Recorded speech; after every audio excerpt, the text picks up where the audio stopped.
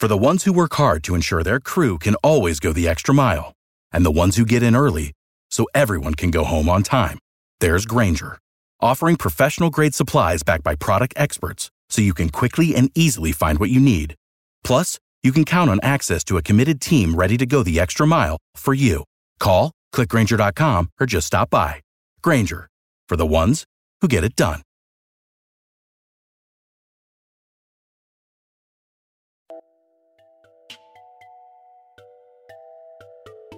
We all have been in the situation where we are sweating it out, hoping Santa's elves get our packages here on time. Worry no more.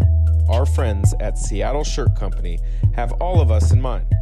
They have an excellent selection of NFL and NBA jerseys for everyone on your list, and they are doing their part in keeping their staff employed during these tough times. Please do yours in supporting local businesses. Not only is shipping free on everything, but this week only, for all of our customers, we have an amazing promotion. 50% off all Seahawks merchandise. Seattle Shirt Company have it all. Hats, jerseys, hoodies, and more. All the stars from yesterday to today are included. From LeBron James back to Jim Brown, Kareem Abdul-Jabbar, Walter Payton, Mike Ditka, Deion Sanders, Jerry Rice, and many more. Have you seen the latest Seattle Kraken NHL gear? Just head to seattleshirt.com and enter the code BELIEVE, that's capital BLEAV, at checkout for 50% off all Seahawks merchandise. Shipping is always free. Seattle Shirt Company, helping you get ready for the holidays.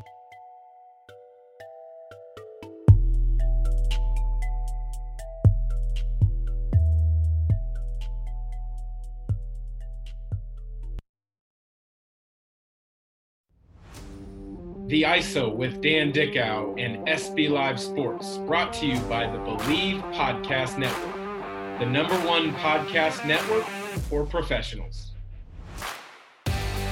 It was neat to see you play, and it's fun to talk to you all these years later because you played with a lot of joy and you played with passion. And I've seen Dan Dickau hit some big shots in the NCAA tournament. Every morning when I'm working out, I'm listening to your podcast. Keep up the great work.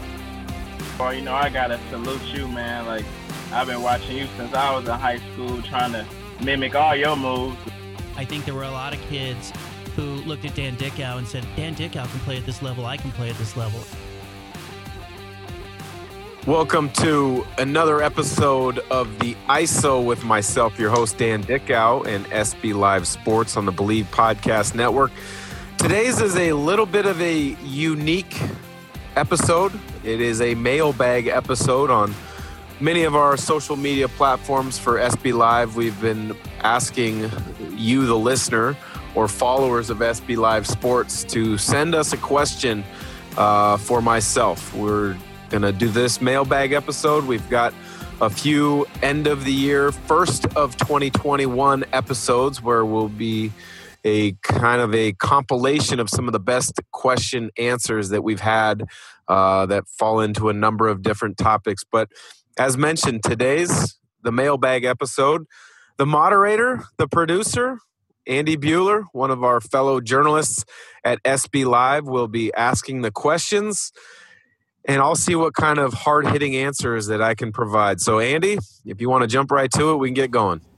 Yeah, Dan, it's nice to step from producer onto the mic, and I've loved what you've done with this podcast 3 times a week, starting at the outset of this pandemic, and now we're at Christmas. We're still going.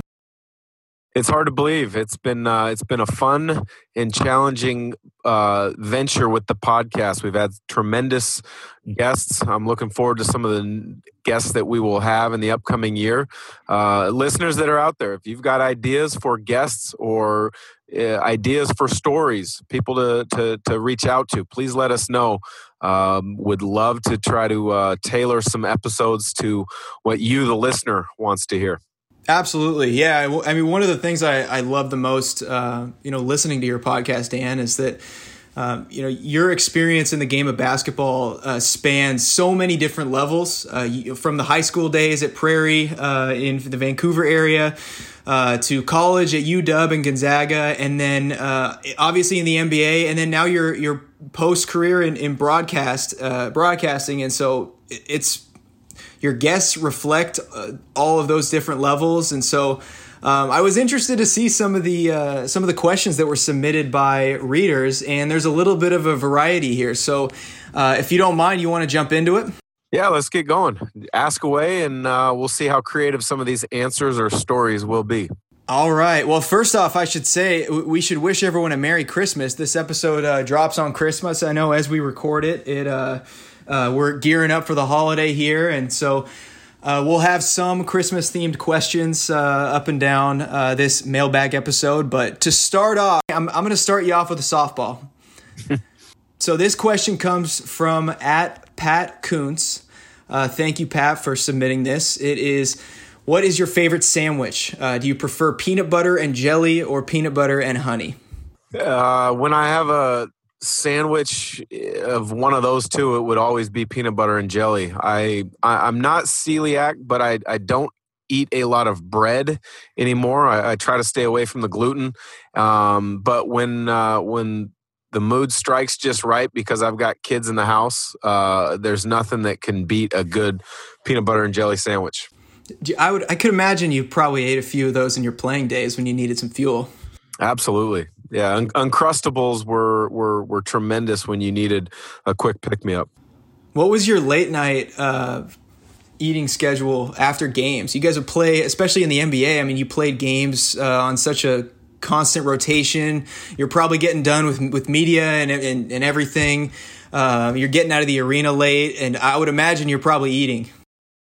Yeah, and that is definitely been something that the NBA has really, in the organizations, have improved upon since I was done playing. The better organizations that I was involved with during my playing career, namely the Dallas Mavericks, they would have a post-game spread ready to go if you wanted it. You didn't have to, but if you needed it, if you played big minutes, it was right there for you. Others, you were kind of on your own. But for me, when I was playing big minutes, in particular, my time with New Orleans, it would always be a challenge to find a good, healthy meal after a game. So many times you would kind of just be stuck kind of, getting something quickly, but at the same time, when you're burning that many calories by playing big minutes, you got to get something. It's better to eat something that's bad as opposed to nothing to prepare yourself for the next day's workouts and games.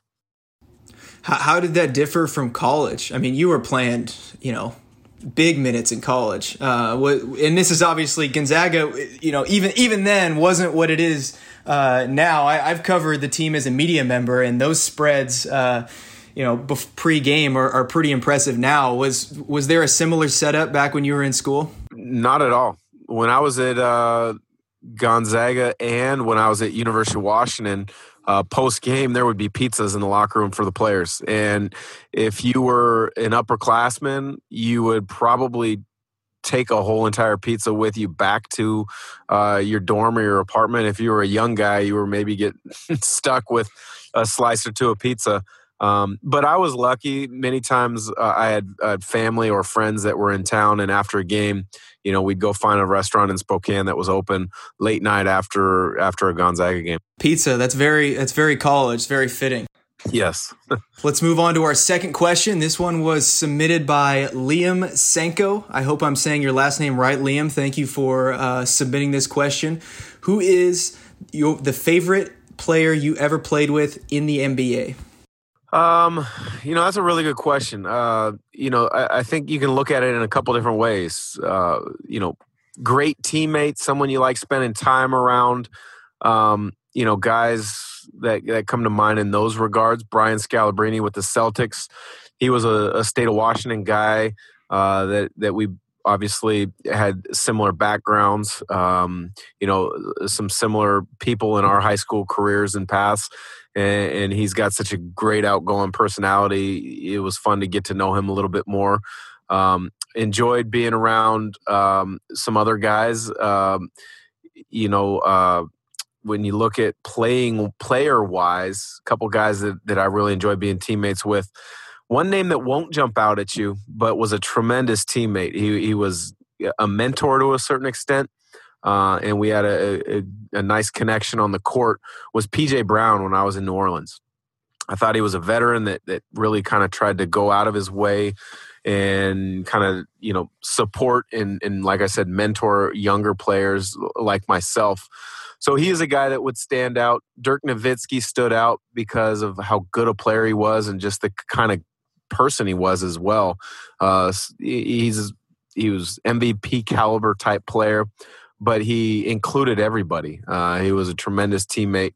A couple other guys that would come to mind. Also in my time in Boston would have been Paul Pierce. He was a big time competitor, and you loved seeing him day in, day out really get after it in practice and then get after it in games. But I would say a Paul as well, because we would always play poker on every flight with the Celtics. And he brought that same competitiveness to the poker table on the plane as he did on the basketball court. But the only problem was, for all of us other guys, we didn't have the salary that Paul had. So, I mean, he was pushing his chips in left and right, trying to bully people on the poker table. That's a power dynamic that I would not want to be a part of. Those are great stories. But when you were a rookie in Atlanta, I would imagine that you're coming in as a fresh-eyed rookie, and you probably have to earn the respect of some of the guys on that team. You're fresh in the NBA. Was there anybody on that team that first year that really stood out to you and kind of took you under their wing? Unfortunately, no. And I think that's something that the best organizations have a locker room presence, somebody who's guiding the younger guys, really kind of teaching them the way. We had an older group in Atlanta, some guys that were really skilled, but many of them were kind of far enough along in their career that they already had their kind of set ways of doing things, and they didn't always necessarily kind of branch out and reach out and mentor us younger guys. Sharif Abdul-Rahim, as good a guy as he was, we were friends, but he never took me under his wing. Same with Theo Ratliff. Jason Terry, we knew each other from being Washington guys, but he was still in that stage of his career where he was learning how to be a leader. We were teammates again then in Dallas a couple of years later, and his growth as a leader and a mentor was immense in a couple year stretch, and we just didn't have that one veteran that really kind of took it upon themselves to include the younger guys, the rookies, and really kind of show them the ropes. It's one thing when I look back at my career, I wish I would have had a veteran mentor a little bit earlier in my career, but at the same time, I was pretty mature my rookie year as far as understanding, knowing how hard I needed to work, knowing the things that I had to take care of on a day in and day out basis. Today's NBA, some guys are coming in at 19, 20 years old, but you had gone through, 5 years of college, right? Including your redshirt year. I'd imagine that probably helps. No, without a doubt. So that was something where when you have a young guy coming into the NBA, maybe as you mentioned, a 19-year-old, 20-year-old, everything is new to these guys. Some of them might not even have an understanding of how to get a driver's license or rent an apartment, where I had already had to do those things because I had been in college for 5 years. And so that's kind of one of those things, again, where the better organizations, as I mentioned with Dallas, with food, in the previous question, the better organizations have a support system and a structure to help guys acclimate as quickly as possible. And not that Atlanta didn't have that in the front office at the time. It's just that I was a little bit older as a rookie, and I didn't need quite so much help on that side either. Sure. Great question. Thank you, Liam Senko, for sending that in. I should mention before we move on to the next question, at the top, you mentioned that Brian Scalabrine was a great teammate and player that you really enjoyed being around. And he was a guest on this podcast not too long ago. And that was one of my favorite episodes personally. He's a bundle of energy, and I loved where that conversation went. So if you're interested, go back in the feed. It's available and there for you and easy to find. So thank you, Liam, for that question. Moving on to the next question. This one comes from @YC Youth Basketball. Cinderella teams in the NCAA men's basketball landscape this year. Any predictions early on in this season? I know you've taken a pretty hard look, particularly in the Northwest, at not only Gonzaga but the Pac-12, as you're calling games for the Pac-12 network.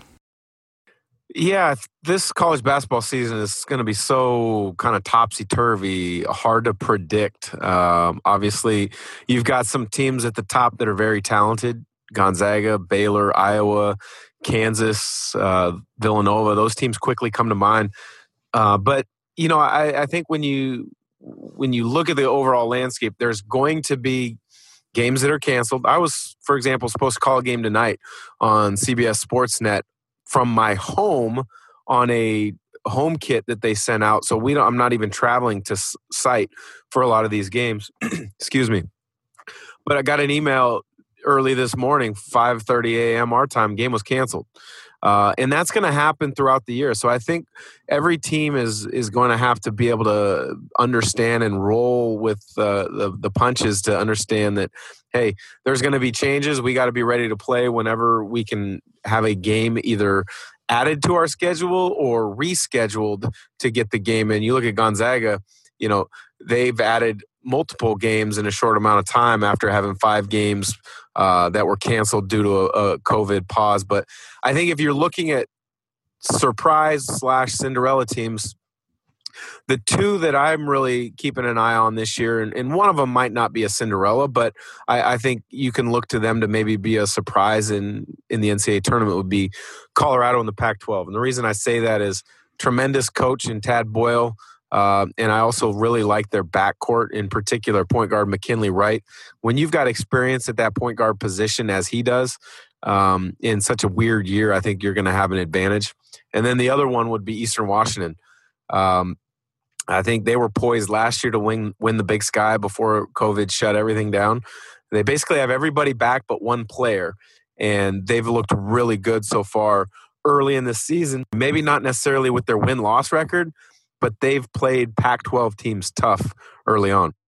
Tad Boyle, you mentioned his name, another guest on this podcast. He came on in late October before the college basketball season kicked off and told some great stories about gamesmanship, coaching dynamics, and playing for Larry Brown at Kansas.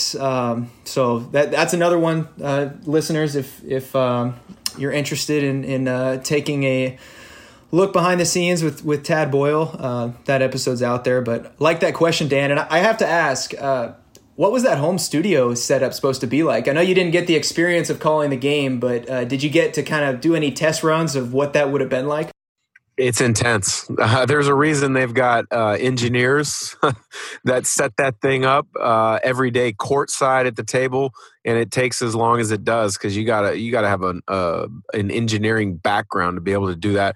It took me about an hour and a half to set it up, and I will say this: I'm going to leave it set up for the next 2.5 months, as opposed to take it down every day and then reset it up before I have to call a game. It's like building a Lego and taking it apart and putting it back together, I can imagine. Thank you, YC Youth Basketball, for that question. Have a little bit of a Christmas-themed question for you, Dan. Did you ever play, whether in the NBA or in college, on Christmas Day? Do you have any Christmas Day or Christmas Eve memories from your basketball playing days that stand out? Never played on Christmas Day. My career at University of Washington, I believe it was my freshman year. We played on Christmas Eve against New Mexico in Key Arena. And I think the game was at like 2:00, and it was a national TV game, which at the time was a big deal for University of Washington. So it was a national TV game against New Mexico. They were really good at the time. They had Kenny Thomas, who went on to play 10, 12 years in the NBA. And there was a snowstorm in Seattle, and that doesn't happen all too often. And you can only imagine the crowd wasn't what people were anticipating because of the traffic with the snow. People just said, forget it. And I ended up, to get home to family, I ended up taking the train home that night. So I'll never forget that one. And then never played Christmas Day in the NBA. But unfortunately, I had to fly out many times on Christmas night and leave the family. And that was always difficult because, Christmas is a special time. You want to be around family, and especially once you have kids, you want to be there all day long if possible. No question. Yeah. How did that holiday experience, did that differ at all between the NBA and college? Because I remember as a reporter, when I was in college covering the Zags for the Gonzaga Bulletin, I was sent to the NIT shootout over Thanksgiving in New York. And my fellow reporter Riley Pichon and I were walking around New York the night before. It's the first game, and we're kind of exploring and kind of getting our feel for it. And we're in Times Square, and we ran into the entire Gonzaga team, and they're all in their Gonzaga sweats and everything. And I'm thinking to myself, oh, right, this is their life. We're the same age, and most people get to go home for the holidays, but that's not something that college basketball players have the luxury of. Did that differ at all in the NBA versus college? Well, in college, you're not going home for Thanksgiving. For Christmas, you typically get about 2, maybe 3 days if you're lucky. Sometimes I would have to fly back to Spokane on Christmas night, depending on how the schedule breaks out. But in the NBA, I remember in particular, my 2 years that I was with other teams, not living in the Portland, Vancouver area, which is where I grew up. I remember 2 years I was able to get back home for like 36-hour stretches. So my wife would have already been home, and then I would fly home and literally be home for 36 hours or as long as possible before having to go back out and meet the team. I remember one year in particular, I was with New Orleans, and I flew home for about 36 hours. We did a tree, we did church, we did dinner, we did presents, we did everything in a span of 36 hours. And then I had to fly out on Christmas afternoon, and I had to go back to Cleveland to meet the team. And oddly enough, New Orleans, there was a snowstorm that came in, and that almost never happens. It's very rare, obviously, down south in New Orleans to get snow. Well, the team didn't even get out of New Orleans that night. But because I was flying in from a different part of the country, I was able to make it in before anybody else. I believe they flew in the next morning, to be able to make it on the day of the game. But, very rarely do you in the NBA get to travel home to what would be perceived as your, summer home, as opposed to, where you're playing currently during the season. Piggybacking off of that a little bit, you played in a few cities, between college and the NBA, but particularly in the NBA, did you have a favorite city that you lived in? Yeah, I got a couple of them, to be honest with you. I mean, I grew up a Blazer fan in the Portland area, and people that have known my story a little bit or heard me talk about it, that was a dream come true. But if you take Portland out and just don't include that, I think my favorite city would have been L.A. And I say that kind of and still to this day, kind of in surprisement, because I did not want to go to L.A. as a young player to be a part of the Lakers or the Clippers. there was something about L.A., hey, I just don't want to live there. I like visiting, whatever. But once I was on the Clippers and we were living there, it was great. And then I started to realize, well, no wonder there's 10 million people or whatever lives in LA, Southern California area. It's because the weather is perfect every single day. I mean, we lived in a place where it was 5 minutes. We rented a house where it was 5 minutes to the practice facility, where we practiced at the time, 10 minutes to the airport, 30 minutes to the Staples Center, 5 minutes to the beach, 40 minutes to Disneyland. I mean, what more could you ask for? It was great. Now, those are perhaps your favorite cities. Would your wife or your kids, although I'm sure if you had kids at the time during your career, they were probably really young, but would your wife maybe have a different answer? Is there an experience that your family liked of living in a different city? I'm pretty sure my wife would say LA as well. And we had 2 kids at the time, and they were young, but the fact is we had Disneyland passes. And Ooh. I would come home from practice, right? You get home from practice 1:30, 2 o'clock. Well, what do we want to do today? Well, it's a nice day. Well, if we get on the road now, we won't be stuck in traffic. We could be down to Disneyland, and we could be on Splash Mountain in 45 minutes. You want to go? Sure, let's go. So, I mean, our 2 oldest kids, they've been to Disneyland more times than you could remember, just because it was easy. We had a season pass, and there were times we'd just go for 2.5 hours, just go walk around, just to be outside in the fresh air, or as fresh of air as you could get in Southern California, and just enjoy the sun. That's awesome. What a perk, not only for you, but for your family, for your kids. But what was playing in your hometown like? I know you had a few stints in Portland. You've talked about that a lot over the years. Was it similar to college, where on a night-to-night basis you have people in the stands, you might see a familiar face here and there, and you have people hammering you for tickets? Yeah, well, in college, you really only get, if I remember correctly, you'd get 3 tickets in your allotment. And those 3 tickets, you'd have to have the name prepared, a day before the game, and it would have to be basically checked off or approved by the athletic department, so that you're not selling your tickets to anybody that you shouldn't be, to earn an additional perk as a student athlete. And it was very hard to find ways to get extra tickets for friends or even family in college, because there's so many hoops you'd have to jump through. So it really wasn't a big problem in college. In the NBA, I believe you get 3 or 4 as part of your contract.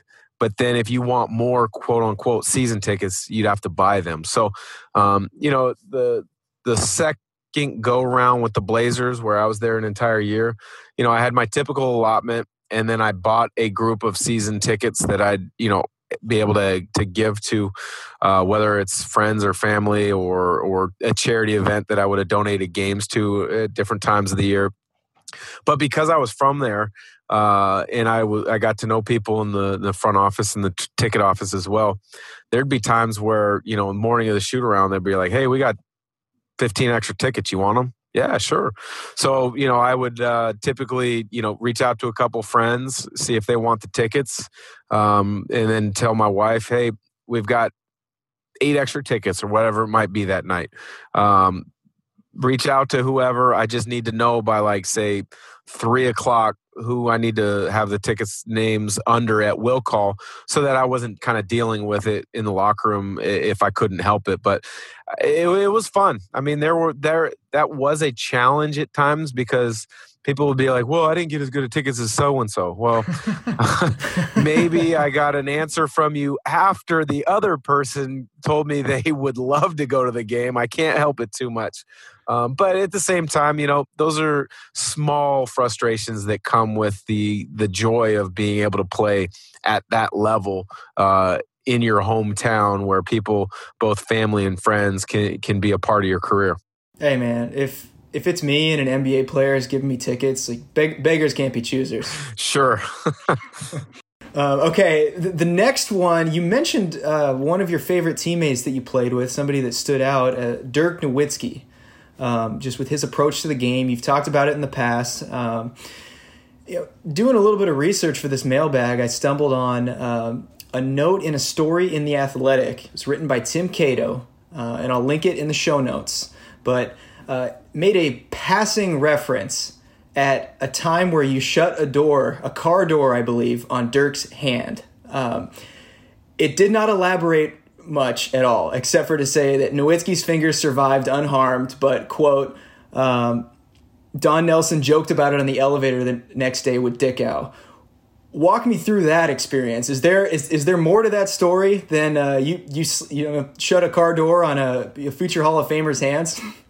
Yeah, that was an interesting one. I'd love to read the story. If you get a chance, send me the link, or as you mentioned, it'll be in the notes on this post. But so I'm with Dallas. We're early in the season. We're on a road trip to Miami, and a bunch of us are going to go out to South Beach and get dinner. So myself, Dirk Nowitzki, Jerry Stackhouse, Jason Terry, and then 2 or 3 of the trainers. The bellhop at the hotel gets 2 or 3 taxis to kind of just be set up to take us to the restaurant. First taxi's full, they go. Next one pulls up, goes. The third one, there's like 4 of us that are left, and Dirk and I were standing there, and I was like, hey, you want to sit in the front or you want to sit in the back? He goes, no, you go in the front. It's a van taxi. I'll go in the back. It's like, okay. All right. Well, all right. So I don't think anything of it. I just sit in the front seat and I close the door. All of a sudden I hear a tap on my arm.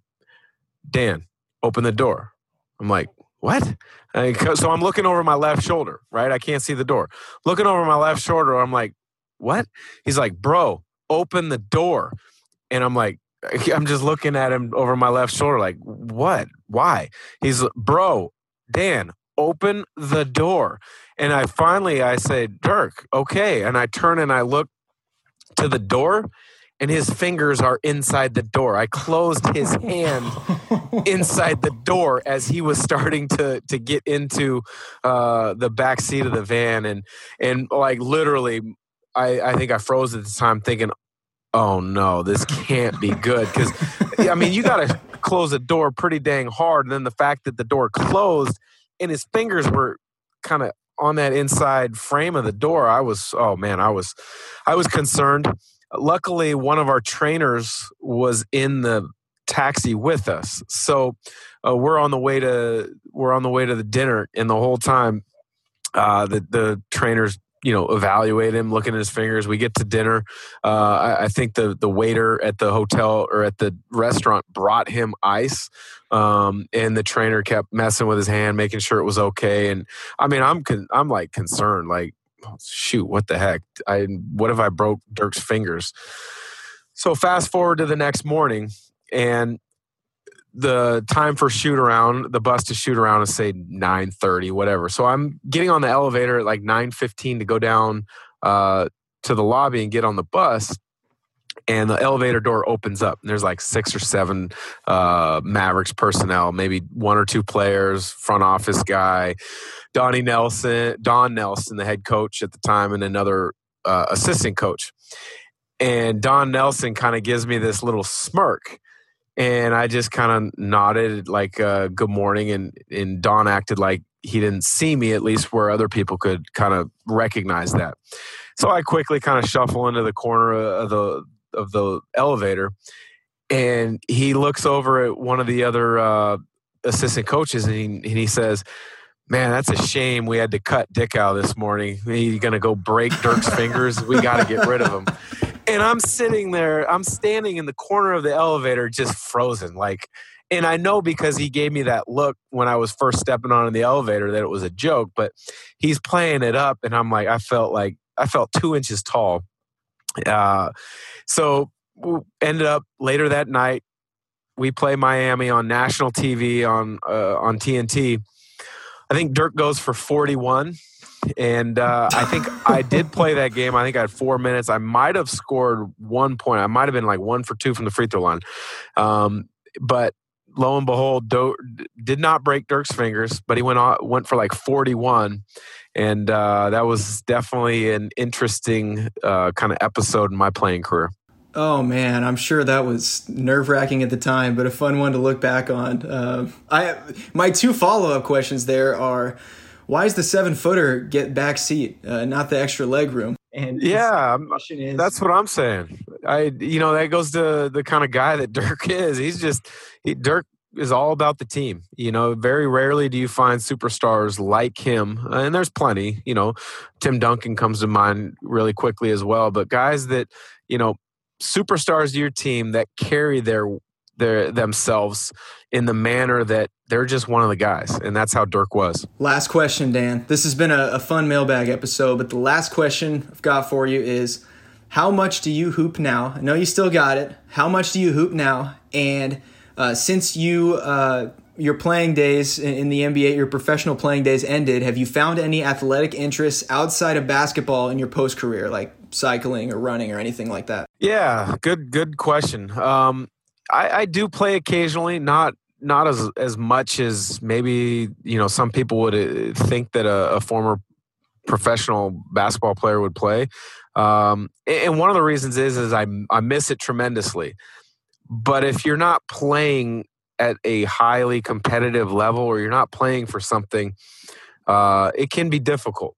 John Stockton has a kind of a open gym up here in Spokane at his warehouse athletic facility. That's kind of a private open gym run. Obviously, with COVID, it's not going on these days. But I would go there and play occasionally. Good group of guys, good mix of some high school and then former college players, former pros overseas, and then some older guys from the area that really know how to play. That's about the extent of my playing. I do it now just because, I'll bring my boys down to the gym with me so they can get extra shots and just be around the game and, have a chance to see what it's like to play with other high-level players. But I don't play too much. Then you look at, is there an athletic pursuit that I kind of, have gravitated towards? Golf would be the closest thing that I get competitive about. I wish I was a little bit better, and I say this knowing that I'm a pretty good golfer, but it's that sport that no matter, you could go out and shoot 77, but in the back of your mind is like, man, I could have shot 74 today. And so there's that sport kind of brings out the competitiveness in me and that drive and that wanting to be better at something. And I get a chance to play with my boys a decent amount in the summer. But, cycling doesn't do it for me. Running doesn't do it for me. None of those things. I know for a fact, interesting story, Richie Fromm, who also played in the NBA, went to Gonzaga. He was a really good friend of mine growing up. And a similar question I asked him was what you just asked me. Do you play anymore? Richie hasn't touched a basketball since he was done playing. Wow. And when he told me that, I couldn't believe it. Because I asked him, I said one day, hey, I'd love to get you in the gym and work with my son on shooting, because he was such a good shooter. He's like, I couldn't tell you the last time I touched the ball. It was probably my last game. And that kind of blew me away. And he's found a release in competitive bicycle riding. Like you're talking like Tour de France type stuff. Obviously not at that level, just kind of semi-pro stuff in the Western United States. But the week I moved to Spokane, reconnecting with some different people. Hey, live here now. What's going on? Richie goes, oh, awesome. Did you bring your bike? And I'm like, bring my bike? What are you talking about? I have a bike, but that's not a normal question you ask, someone in their mid-30s at the time. He goes, well, let's go for a bike ride. I'm like, I asked him again. He's like, we can just go on a little quick 45-mile ride. It's no big deal. I said, Richie, I'm not going on a 40-mile bike ride. That's not happening. So, that's kind of a quick story where bicycling or jogging or whatever, it just can't, it doesn't fill that competitive void for me. It takes a certain type of person to really, really dive into those two sports. It's funny you mentioned Richie Fromm. He'd be a great guest on this podcast at some point. Yeah, absolutely. There's a few former Gonzaga players that at some point I do want to get them on the podcast. I know Coach Few was on the pod. I want to say in September or October. I had some good things to say about this year's team. before they had the ability to play in games. And so there was some good insight with that interview for sure. No question, Dan. Well, that wraps up all the questions in this Christmas mailbag episode. This was fun. Absolutely. No, I enjoyed it. There were some good questions. A couple caught me off guard. Couple that I was anticipating based on, questions that I've been asked many different times in similar settings. But if you haven't subscribed or left a review for our ISO podcast, please do.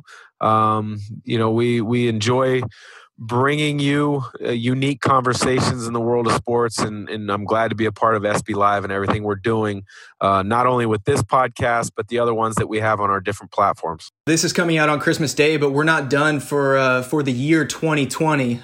We still got, as we record this today on Wednesday, the 23rd, Brian Oringer, former NBA Advanced Scout, that episode is out now. And then next week, some great episodes coming. Kevin Calabro and Greg Lansing are on there, and really looking forward to finishing this year out strong. Absolutely. Merry Christmas to everybody out there that's listening.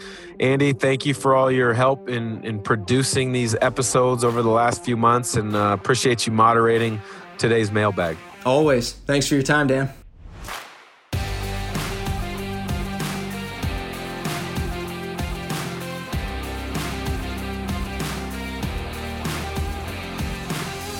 The ISO with Dan Dickau and SB Live Sports, brought to you by the Believe Podcast Network, the #1 podcast network for professionals.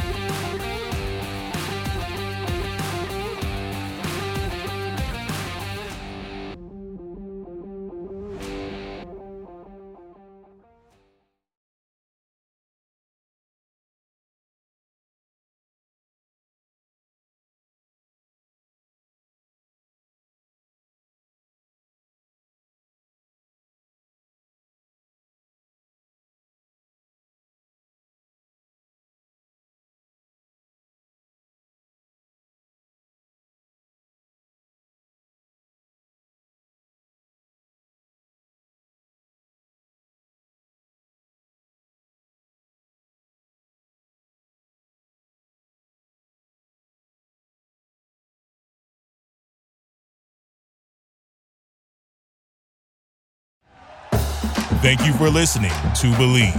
You can show support to your host by subscribing to the show and giving us a 5-star rating on your preferred platform.